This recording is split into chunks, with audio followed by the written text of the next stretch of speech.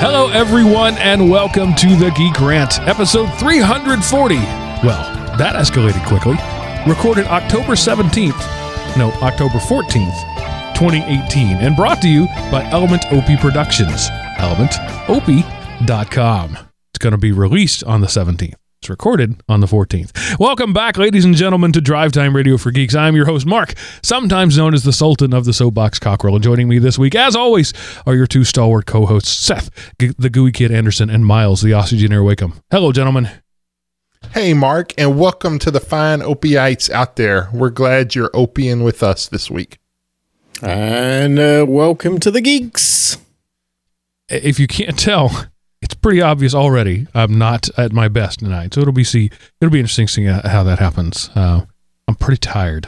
Just been a lot going on, but I did have some of the best news I've heard in a long time, and that is that the ridiculously bad Netflix show Iron Fist has been canceled. The immortal Iron Fist isn't so immortal after all. The first season was a chore to watch. It was like doing homework to watch that show. The second season is much better, which means it only sucks. I haven't finished it. I'm only 3 or 4 episodes in. And now I know that there won't be a third season. I might not even bother to finish the second season. Just a mediocre character at best. Let's be honest. The Iron Fist is not one of Marvel's great characters. But just horrible casting, bad writing, the worst fight choreography ever, and I'm glad it's gone. That's all I have to say about that. You think Marvel's overdoing it a bit? Maybe this is just getting diluted amongst the huge quantity of content that they're pushing out? I don't think anybody cares at this point. It's as long as you will pay for it, we will produce it. Yeah, what made Iron Fist great in the late 70s was the Power Man Iron Fist comic that teamed up, and you got the white man who went to this Asian land and struggling with who he is, teamed up with the superhero, the Marvel's token black superhero at the time, and so you had a lot of good dynamics that made that comic awesome. Heroes for Hire was great, but other than that, Iron Fist, wasn't. It was the team up that made Iron Fist great back when I was a comic book super fan. So yeah. So later this week, I think it's Friday, Daredevil Season 3 comes out. I've said before, I will say again, Daredevil Season 1 is some of the best television ever made, regardless of Netflix, regardless of superheroes, just some of the best television ever made. The second season was okay. I mean, at its best, it was pretty good, but there wasn't a lot of its best. I'm hoping they can sort of return to form with Season 3. Otherwise, I'm going to be done with that one. Yeah, part of what made Season 1 so great, I think, is that was the only one that they were doing. And so everybody combined for that one. And then you had, they started splitting the talent pool up. And some of the others were pretty good. But yeah, there wasn't that confluence of just awesome people doing awesome stuff that existed in the first season of Daredevil. All right, enough about that. Seth, I think you mentioned it on the show. I know we talked about it before, but you were... we did talk about it because I berated you for not following my instructions. Your first round of experimental coffee tasting is coming up. Yes, well, I let the guy who was the coffee snob kind of do the first test drinking, and of course he said he was, and so he thought it was okay. He really liked it iced. So I'm having we're making batch up actually this afternoon, and so I'm taking it to work Friday to kind of expand the test pool of subjects and see if other people like it enough to. Is it something that can be sold, or is it just, I'm not going to make it to give it away all the time, but would people actually pay for it? So we're launching into taste tests. We're going slow, probably too slow and steady, because we like today, we had a brief conversation after church that only lasted about 4 hours. So we're slow plotters. Is this the emergence of the new startup, Seth Bucks? Don't have a name yet, so don't know what. I mean, I've been thinking, what would I call it? I don't have a good name, but I don't know. It's the Seth went back to work and didn't like, I don't know. It's kind of that 20 years of experience versus 1 year of experience 20 times, and it's just like, I'm 46. I don't want to be in the help desk anymore, but I need to do something else. So let's try to do some business type stuff and see what, if anything, happens. And you're in the same boat with solar panels. You're trying to see what happens. Yeah, I am. It's solar time. It got serious this week. I actually had some solar companies come to the house, and man, they're very, very thorough. We've got this company near us called Nerd Power. Yeah, that's their name. And they came out in these silly painted, cube-like cars. And the guy's got his Nerd Power shirt on, and he comes around the house and he's going to tell me everything they can do for me with solar. And I don't think he realized that I knew a lot about this already. So I tried to get him to cut to the chase and get to the stuff. But I actually learned a lot about commercial solar operations this week, and what companies, will offer and what they can do. And I was kind of pleasantly surprised, but I don't get the full proposal from them until Tuesday. So we'll see what happens. My goal is to put 10 to 15 kilowatt hour power off the sun to our house, and in a perfect world, be totally battery and off grid. But who knows? I don't know if I'm reaching for the stars and if it's not possible and money will become the prohibitive factor, but we'll find out. I mean, anything that provides a return on your investment, if you can just run your HVAC off of it, that's a bonus. You don't have to run your whole house to see a benefit of it. Yeah, well, HVAC in Phoenix is probably 75% of your power. Right. It's pretty massive, but I learned a lot about where my power draw was and how much my little office here was drawing, and how I had to adjust that. And we got our power down like 20% year on year. But there's a bill in the upcoming midterm elections here in Arizona to force the local power company to be 50% green by 2030. And it scares me what they're going to do to our power bill. So I'm trying to get a bit of a jump start on trying to get off the grid if I can possibly do it. It'll be interesting to see what happens. The whole concept of the electrical grid is relatively new in history. Everybody generated their own power, whatever, for a long, long time. It wasn't always electrical power, right? But whatever your power source was, you generated it yourself for eons. We all seem to think we're tied to this grid, but we really don't have to be.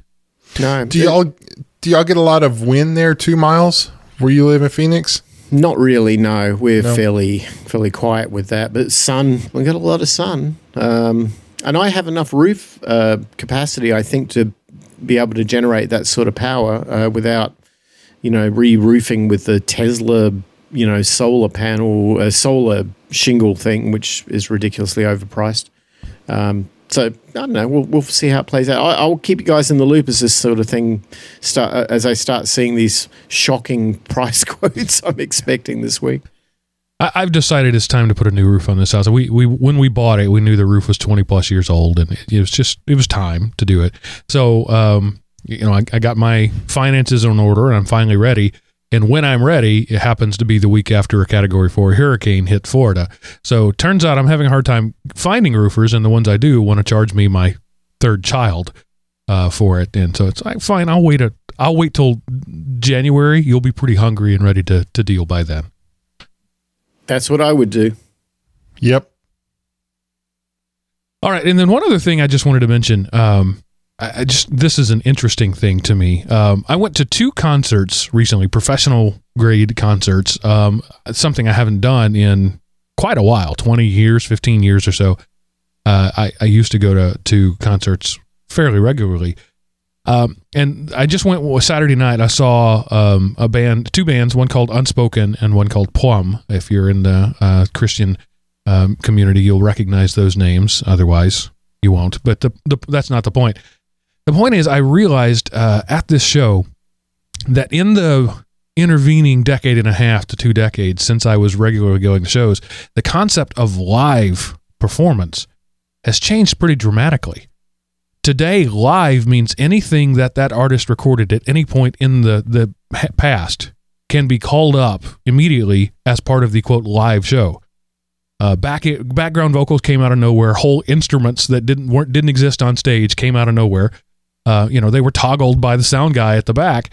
It was a multimedia experience. There were screens, and this was a small venue. It was a local church. It wasn't a big arena rock tour, but they had a screen behind. So it's a multimedia thing, and the artist is singing on stage while basically the music video is playing behind her, and so she's lip syncing with herself. Essentially, is how that works. And it just struck me that.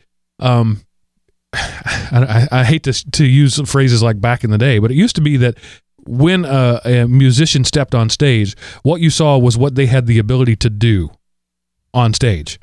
If they couldn't do it, they couldn't do it. And that's why bands, like, for example, anybody who ever heard Def Leppard live was disappointed because their live show sounded significantly different from the record because what they did on the record could not be done live.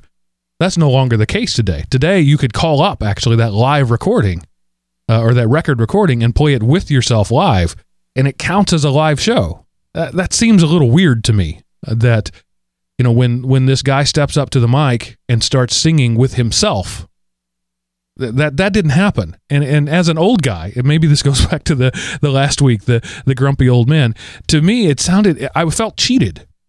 It's like, I don't want to know what your tech guys in the back can do. I want to know what you can do. I want to see your skill as a performer, not your skill as a producer of putting together a package that you perform along with.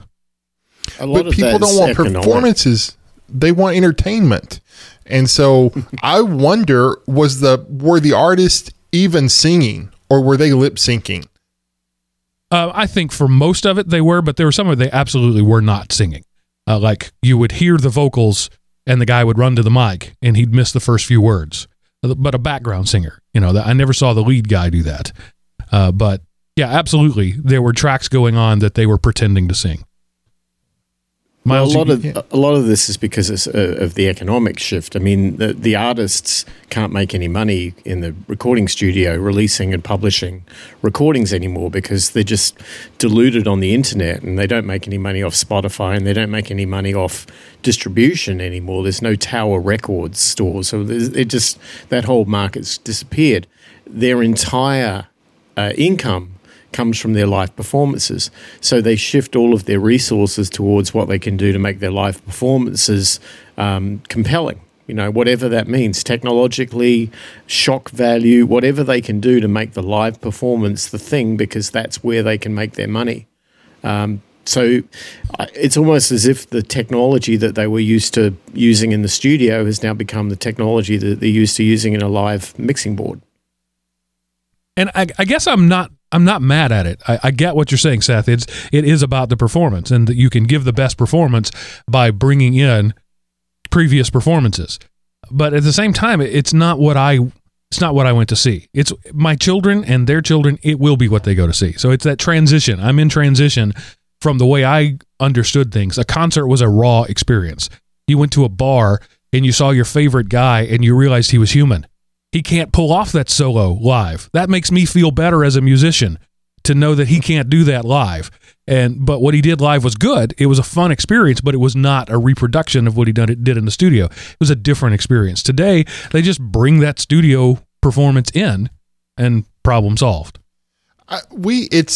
It's a byproduct, and nobody would ever say this, but it's a byproduct of experiencing life through not even a computer monitor, but experiencing life through a pocket television. And so that's how you listen. That's how you view. That's how you interact with your friends. I mean, let's all sit around the dinner table and text each other.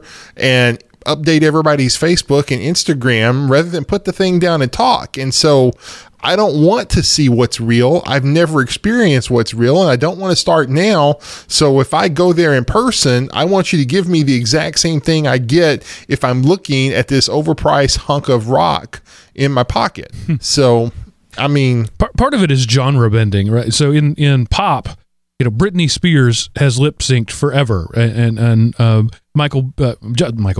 Bieber has lip synced forever, and everybody expects that. It's part of the show. You know it's going to happen. But rock has always been the bastion of doing it the hard way. And I guess as a rock aficionado and an old guy, I'm a little bummed that rock has bowed to the let's just overdub stuff.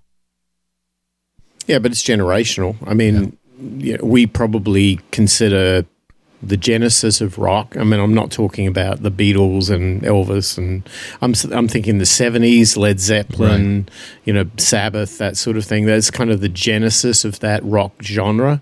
And then it was, turned in the 80s and glammed up a bit. And then the 90s, it was grunged up a bit, and then it got really over compressed and pushed out through bands and so on. And since then, it's really been competing against other genres for attention. I mean, it can't win against hip hop and rap. It just hasn't. And what's left is a kind of a limited version of what it was supposed to be. And you're right. It's studioed out. Yeah. I mean, I'm not a fan of music the way it's gone myself, but I'm lucky enough to, I went and saw Joe Bonamassa a few months ago, and the guy was incredible. And he did it with 2 Fender Tweed amps and a number of guitars and a band that was some of the best musicians in the world. And there was nothing that was special effect. It was purely him, and it was incredible.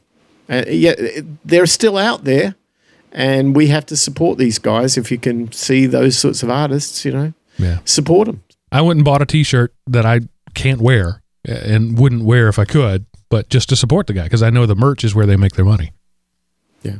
Like the first guy, I'm a bass player, and this was supposed to be a 2-minute conversation. We're going way long, but that's the instrument I pay attention to, and I intentionally put myself second row stage left, stage right, because I knew that's where the bass player, when we walked in the room, that's where the bass player was. It was general seating, so I didn't have to pick ahead of time. And so we sat there, and the first guy came out clearly using an octaver. So everything he played was bent down at least an octave. He was playing pitches that can't be played. And that really doesn't bother me. That's a pedal effect. At least I was hearing his performance. Second guy comes out and goes to a bass synth. He's got a bass guitar behind him, but it's behind him. It's not strapped to him. He walks up to a synthesizer and starts playing the bass line. Again, octaves lower than you could actually play with all kinds of effects. And that still counts as the bass line. And, it was a real get off my lawn moment. I realized how old I was. All right, moving on from that. Before we go on, okay. I have to put this in the opening. I can't believe I forgot about it. I had one of the greatest experiences ever Friday afternoon when I went to lunch, and it's bacon cheesecake.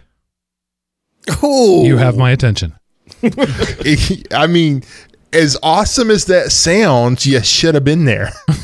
It was cheesecake with caramel drizzled in bacon, and I mean, it was worth every penny I paid for it. Every stomach stretching, I'm too full, I might puke. I made myself finish it because it was cheesecake and it was bacon, and it was a restaurant I had to myself because what normal person goes to lunch at 2:30, and it was all I could have hoped it would be and more. So bacon cheesecake, people, it's a thing. And if you're asking why, you really need to find a different podcast to listen to, I think. We don't need this kind of negativity in our life. Yeah, sorry. I can't believe I forgot to put that in the warm-up. But I was like, oh my gosh, I have to share this. It's the reason the show exists. All right. So this next one, from time to time, we like to do these thought experiments. So picture, if you would, a totalitarian state that has been run by generations of paranoid totalitarian leaders. who have been known to accuse other nations of spying, have been active in spying themselves, unabashedly, openly active in spying. And suppose that totalitarian nation state somehow, through extreme amounts of negligence, becomes the primary manufacturer for the world. And this totalitarian state that is the manufacturer for the world makes all the electronics for all of their enemies. Would you be surprised if said hypothetical totalitarian state somehow put spy code in the stuff that they're designing for the rest of the world? Well, apparently the U.S. government was when China did that very thing. Yeah, and it wasn't spy code so much as it was a miniaturized computer added to a chip that didn't appear on any of the blueprints for the chip. So they put hardware onto existing hardware and then sent that out among the world to phone home. And so there's a couple of stories. This story was all over the web like a week or two ago. The one that I really like is Bloomberg's article, and we'll link to it in the show notes. The thing about this article that's really cool, at the top of the page, it shows what the board looks like completed, and then it starts stripping away components, and you're left with the foreign device. And of course, China has denied all knowledge in it, but you're left, and at first you think that's a speck of dust on my monitor, and it isn't. It's that small. And so, this isn't the first time that whenever you outsource your manufacturing, remember it's been a couple of years ago, the USB picture monitors that came preloaded with spyware on them. And and this is always the great fear, is that if you don't have control, if you don't have physical control of it, you don't have control over it. And, and of course it's easy to pick on China, but hey, let's be honest, this could have just as easily have been done when these articles were on the container ship, or when they came aboard the dock. They could have been intercepted by a different spy agency and had this hardware put on them. So there isn't proof that it happened in China, but, it was an interesting article, and we talk all the time about security and being tinfoil hat, tinfoil visor, and you can do everything right. But if you don't manufacture the hardware, and if you don't personally vet everybody who is involved in all the component manufacturing up to assembling, then how easy is it for an enemy, whether you're talking about a different corporation, a different nation state, a different person, or whatever, to sneak someone in to some point of your supply chain and intersect and add things to it? Or suppose what they did was, if they didn't even add anything, if they just took the processor chips that were being made and just made a couple of innocent mistakes on a batch of processors that, reduce the number of, that reduced how much sand was actually being processed. And if that's what runs your crypto encryption, then all of a sudden your encryption isn't as strong, because you thought you had, an i58 running at 78 petawatts, but instead you have an i7 running at 2 gigahertz. But because all of the rest of all the silicon on it was kind of cut off because of poor manufacturing, but it wasn't poor, it was a targeted attack. And so if you don't control the hardware, do you control your device? And all your base belong to us. Well, let me be the contrarian, because I have some super micro servers, not many. Most of our gear that we host is Dell, but I have a couple. So I did look into this in detail because it's kind of close to home for me. The first thing is, the Bloomberg article quotes anonymous sources who are yet to actually disclose who they are. And immediately the red flag's up, this could be fake news. Now, having said that, I had to deep dive this in the last week or so because we have clients that are requiring us for HIPAA compliance or for Sarbanes or PCI or MilSpec or whatever other regulations that we have to conform to. I had to get on top of this because I have to answer to them in the boardrooms. If they get freaked out that we're hosting their assets and they hear this story on the news, I've got to be able to answer to it. So what do I do as a data center DevOps kind of guy? My immediate place to go to find out what exactly is going on is Bruce Schneier. Now, if you guys know Bruce Schneier, he's a legend in the security world. And I went straight to the response that was coming from the InfoSec community on this. And the first thing I'm hearing is Apple and Amazon, like with AWS, are denying that this problem even ever exists, that it's a whole lot of BS. So I thought, okay, fair enough. Look, they're biased, right? They're not going to want to say, oh, we've got problems. They're going to say, no, we don't. So I'll take that with a grain of salt, but I'll take it. So I went out to Schneier's blog. He's looking at going, well, yeah, supply chain infiltration is plausible, but I see no evidence that it actually happened here. Nobody has physically shown evidence that this happened. This is a story from anonymous sources with no credible backing.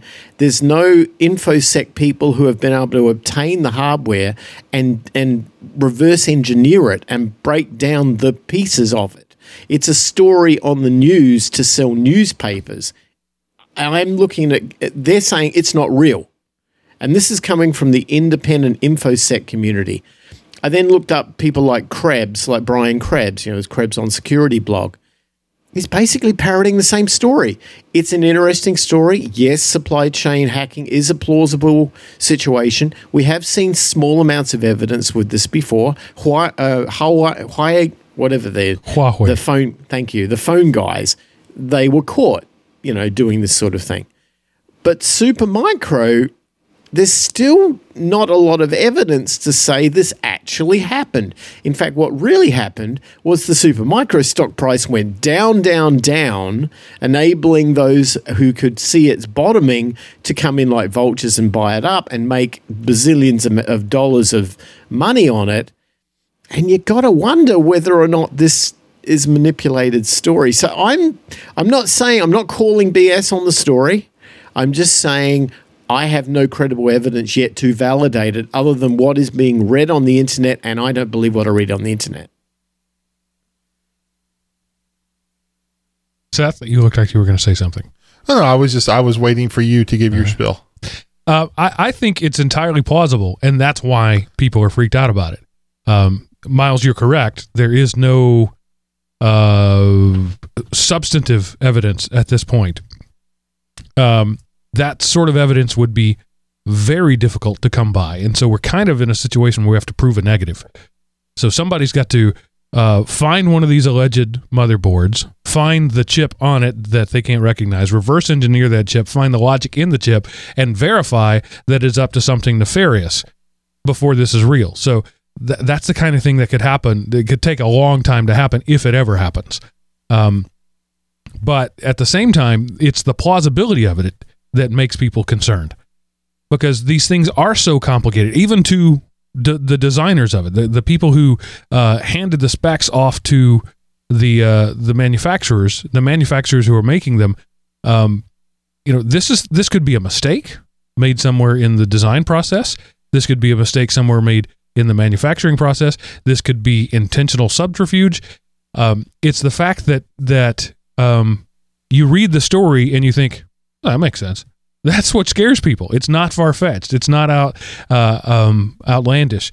And, as I introduced it, we are dealing with a nation state that has proven to be difficult and contrary and paranoid for generations, not just recent, for generations of its leadership. And so it seems totally plausible. So then the question you have to ask is, so what are you going to do about it? Maybe this is if it is manufactured, the goal could be to swoop in and make money. But I think let's just assume it's real. What's the solution? Well, the solution is make your own stuff. Or is it? Because is there a point at which you could trust somebody enough to make their own stuff? And I mean, the system is so complicated, it can't be policed, I guess is my point. Well, okay, so here's this sort of, it's a very interesting situation because this applies to a lot of things we've spoken about on past shows. Will tariffs against China have any effect other than prodding the bear? And now all of a sudden we're being demonstrated how dangerous that might be.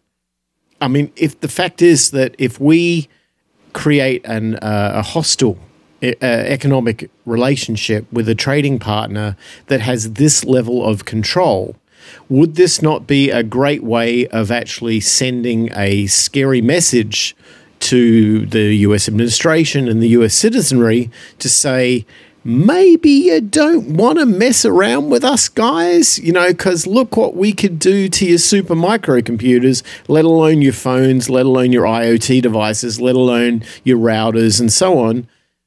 And at some point, they got us.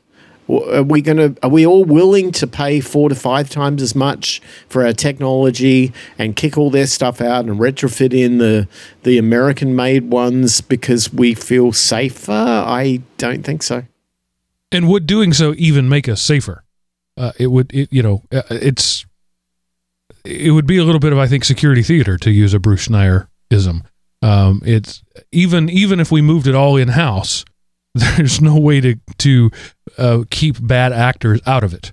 The only way the way to vet this is at the network level. You watch what the network is doing, and you look for because what good does it do to edit your data to have this chip on there if you can't exfiltrate it in some way? So you watch your data, and I assume there are people doing that very closely right now, and we'll hear about it either on the positive or on the negative at some point. But the whole thing just illustrates how helpless we are. We are at the whims of several people down the line: the designers, the manufacturers, the shippers, the assemblers. And there's not a lot we can do. Even if we moved it in house and did everything American, we just could have American people doing this instead of Chinese people doing it. It exposes a weakness in the Western ideology, in the Western methodology, and that is trust. Because in the Western world, it's an assumed thing to trust your trading partner. It's not an assumed thing to do that if you're living in Russia. Mm-hmm. It's not an assumed thing to do that if you're living in China. You mistrust everything until it is proven that it's safe to do business. We don't do that. We're an open arms trading economy, and we welcome all comers, and we trust everybody until they treat us badly. And that is a weakness that in a state of war you cannot have. And it's only, I would say the only time I've seen that not apply in the Western world is inside the military. If you work inside the military, you immediately don't trust anybody. And that's how you operate. Well, that's how the standard operating procedure of Russia and China is. They don't trust anybody. And the fact that we do is a weakness. Right.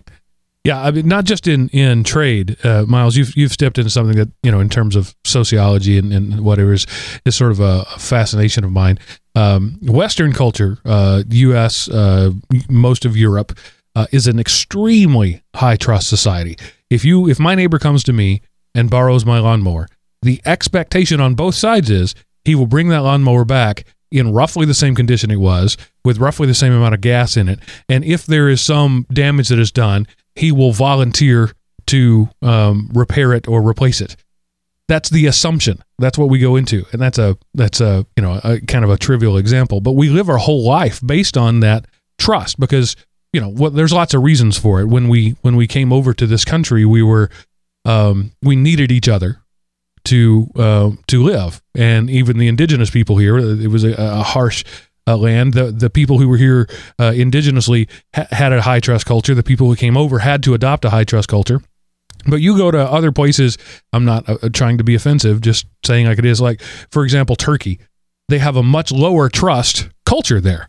And, to use my same example, if you loan your lawnmower to your guy in Turkey and he beats it up and brings it back to you, well, you're the idiot for loaning him the lawnmower. And there's nobody's wrong there. Nobody's at fault there. It's just a difference in cultures. And so you are looking at a difference there when you have a global economy with differences in cultures that are that huge. It's kind of amazing we haven't run into more problems like this. Maybe we have, and we just don't know it. That's true. Well, it's counter to productivity. The problem is if you start implementing security and lack of trust in your trade model, you're not going to make any money. Because if you have to cross-check every single thing, you're going to create so much bureaucracy and so much regulation and all the things that are kind of counter to economic viability. And that doesn't work in our economy. It can't. If you've ever tried to do business with the military, you'd know exactly how that works. You're going to be checked and double-checked and triple-checked, and you've got 15 levels of paperwork and all this sort of stuff before you can even get a contract to begin the process.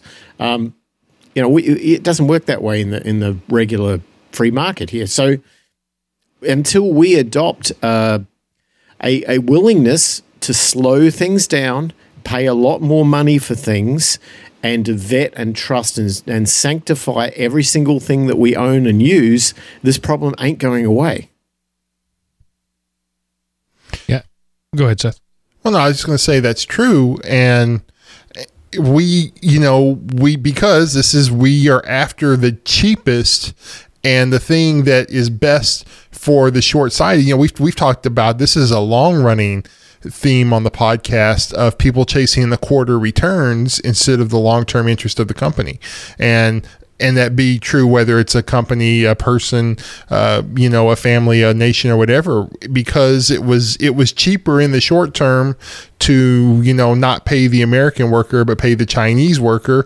So now we've introduced, and again, it's not that if we brought everything over to America, there would still be the same opportunities, because a nation state could easily intercept a truck and in a couple of hours have that truck back on the road and just say it was a customs inspection at wherever, or hey, it was speeding and we suspected a stolen report or whatever. So there would still be the same chances for bad actors, and again, people, countries, because there are companies and corporations that have the resources to do this. We just assume it was China, and again, like Miles said, there's been no hard evidence given, just a lot of stuff said. It could just as easily, if you want to talk nations, it could have been America on this side doing it because it was looking out for something, or it could have been a rival company doing it to try to get something. So we just assume it was China, but the same opportunities for sabotage would be here. The only difference is it would be a shorter supply chain, thus more easily noticed. So, Miles, you jumped into the whole game theory, John Nash's equilibrium postulates. We could talk for several hours about how it's in everybody's best interest to make sure everybody succeeds in complex systems like that. But the fact is that there is always the first betrayer advantage, and we may just be seeing this. We don't know, and we're kind of rambling around here, and so I want to wrap this up, but I just want to reiterate that for me the most frightening part is the unknowability of it. It's almost impossible to prove this negative, but it's entirely plausible, and that's what has people frightening, and that's the world in which we live. As systems get more complex, this is going to become the norm, that we're just going to have to trust something, someone, some entity, maybe even some self-writing AI, and just hope for the best. Welcome to the future. Yeah. And look, there's another social, cultural, psychological angle on this. And that is that when we implemented and embraced the internet, The inter part is important. That's international. And the percentage of people in the United States that have never got a passport, have never left this country, half of them never left their hometown. And yet they are willing to stand on high and say, I can be the manager of procurement for XYZ Corporation. And they're dealing with other countries, other cultures, other methodologies, other beliefs, other ideologies, and they have no idea about it, is the reason why this will fail. Case in point, the Iraq War. We went in there on the second round of going in, in 2003 or whatever it was, and we destroyed Saddam Hussein and yay us. And then we inherited a smoking mess because hardly anybody over there in the leadership knew what a Sunni or a Shiite was. They didn't know the geography. They didn't know the ideology. They didn't know the culture. And it cost us big time.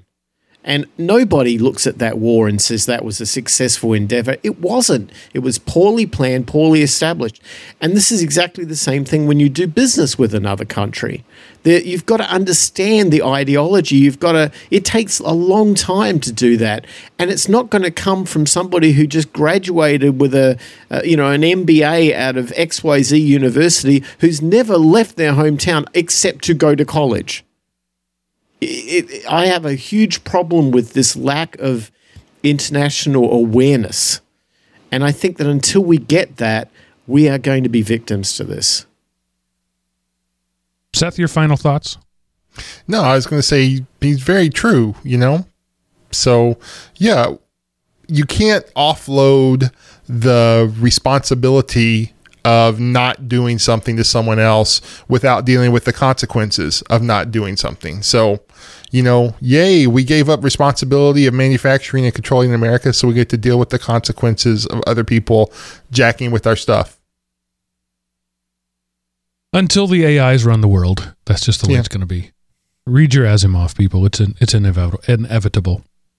So, Seth, what happened this week in history? All right, Mark, I wanted to let you and all of the other great Opie-ites know that on October the 17th, 1990, the Internet Movie Database launched. So IMDb originated with a Usenet posting by British film fan and computer programmer Cole Needham entitled Those Eyes, about actresses with beautiful eyes. Others with similar interests soon responded with additions or different lists of their own. By late 1990, this list included almost 10,000 movies and television series correlated with actors and actresses appearing therein.